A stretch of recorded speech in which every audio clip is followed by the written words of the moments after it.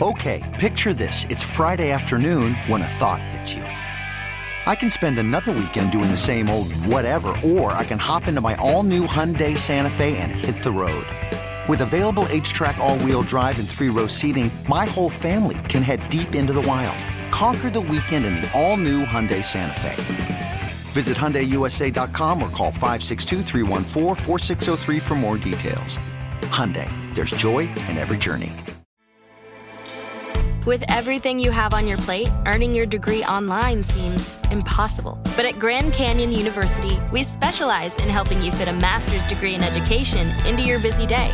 Your graduation team, led by your own GCU counselor, provides you with the personal support you need to succeed. Achieve your goals with a plan and team behind you. Find your purpose at Grand Canyon University. Visit gcu.edu.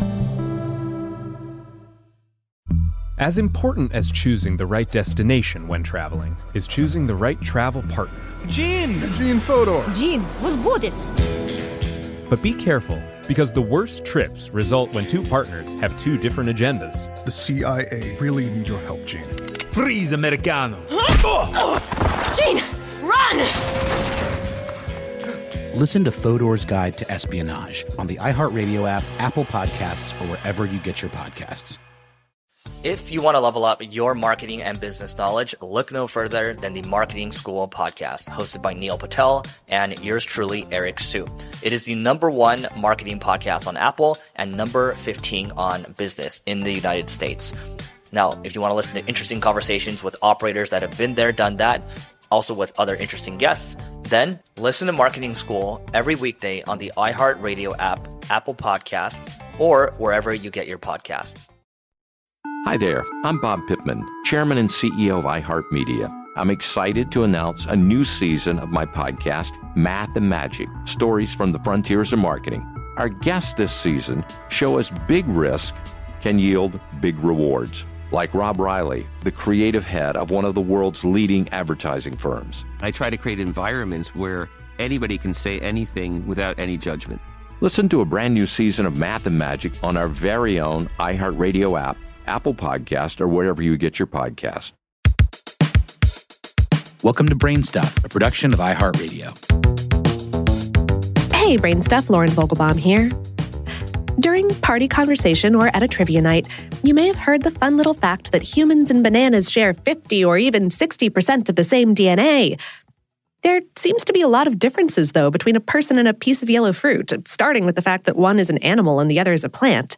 But actually, there is some truth to that startling statistic, but it's not the whole truth. This urban legend of sorts likely originated from a program run by the National Human Genome Research Institute back in 2013, although similar data may have been run elsewhere.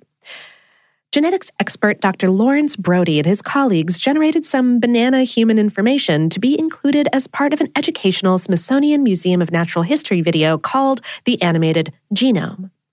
That video noted that DNA between a human and a banana is 41% similar. So, in order to find out how this similarity was determined, we talked with Dr. Brody himself. He explained that, first, it's important to understand the difference between DNA and protein products. You can think of DNA as the blueprint of a house, and protein products as the actual house, because all of the information is in there. Then, think of human DNA as the blueprint for a ranch home, and banana DNA is that of a condo.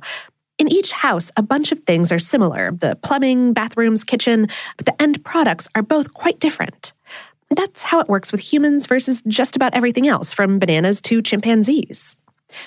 The second thing to keep in mind is that genes, which are the regions of DNA that code for these proteins, only make up about 2% of your DNA.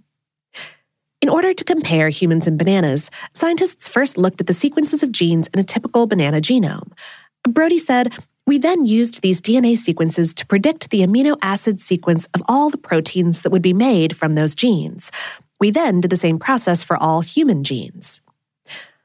All of the protein sequences were placed in a file. Next, the scientists compared the protein sequence from each banana gene to every human gene. Brody said, "The program compares how similar the sequence of the banana genes are to each human gene. The program kept any matches that were more similar than one would expect by chance. The program continued doing this gene by gene. All told, more than 4 million comparisons were done, resulting in about 7,000 best hits between the two genomes. Then, the percent similarity score for each of those hits was averaged. Brody said, "This gave us the result of about 40%.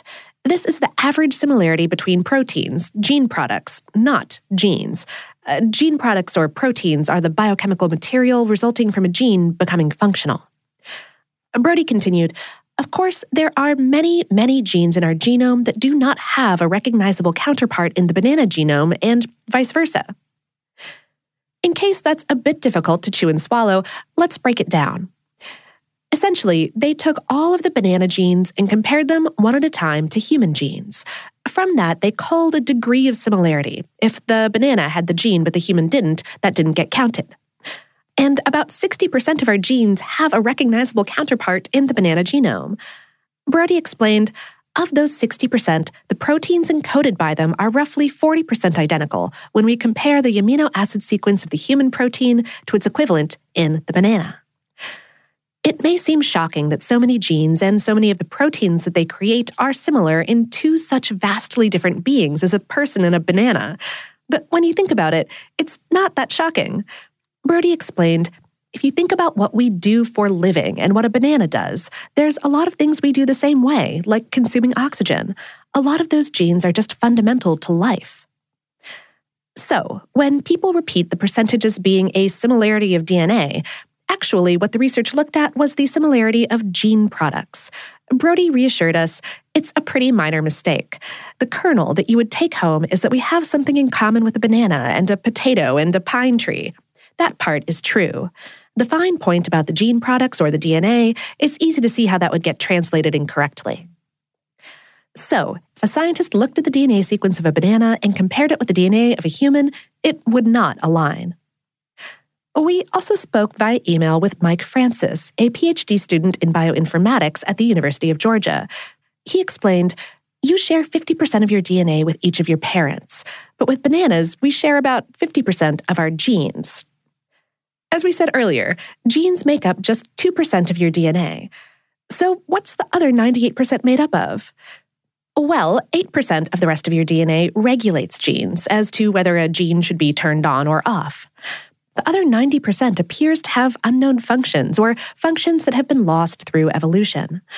Francis said, these unknown sections of DNA used to commonly be called junk DNA because it was thought to do nothing. I hesitate to use the phrase junk DNA because each year it seems we realize more of this junk is actually functional. Humans don't just share a high percentage of protein encoding genes with bananas. We also share 85% of those genes with a mouse. And we share 61% of disease-causing genes with a fruit fly. Brody said, the remarkable thing is that despite being very far apart in evolutionary time, we can still find a common signature in the genome of a common ancestor. These are preserved because the genome of an organism that lived billions of years ago contained genes that helped cells live and reproduce. Those same genes are preserved in us and plants. Francis added that humans likely share about 1% of their DNA with other fruits as well. He said, this is because all life that exists on Earth has evolved from a single cell that originated about 1.6 billion years ago. In a sense, we're all relatives.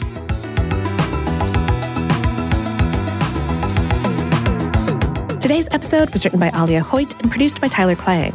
Brainstuff is a production of iHeartRadio's How Stuff Works. For more on this and lots of other topics that are different but do similar things, visit our home planet, howstuffworks.com. And for more podcasts from iHeartRadio, you can visit the iHeartRadio app, Apple Podcasts, or wherever you listen to your favorite shows.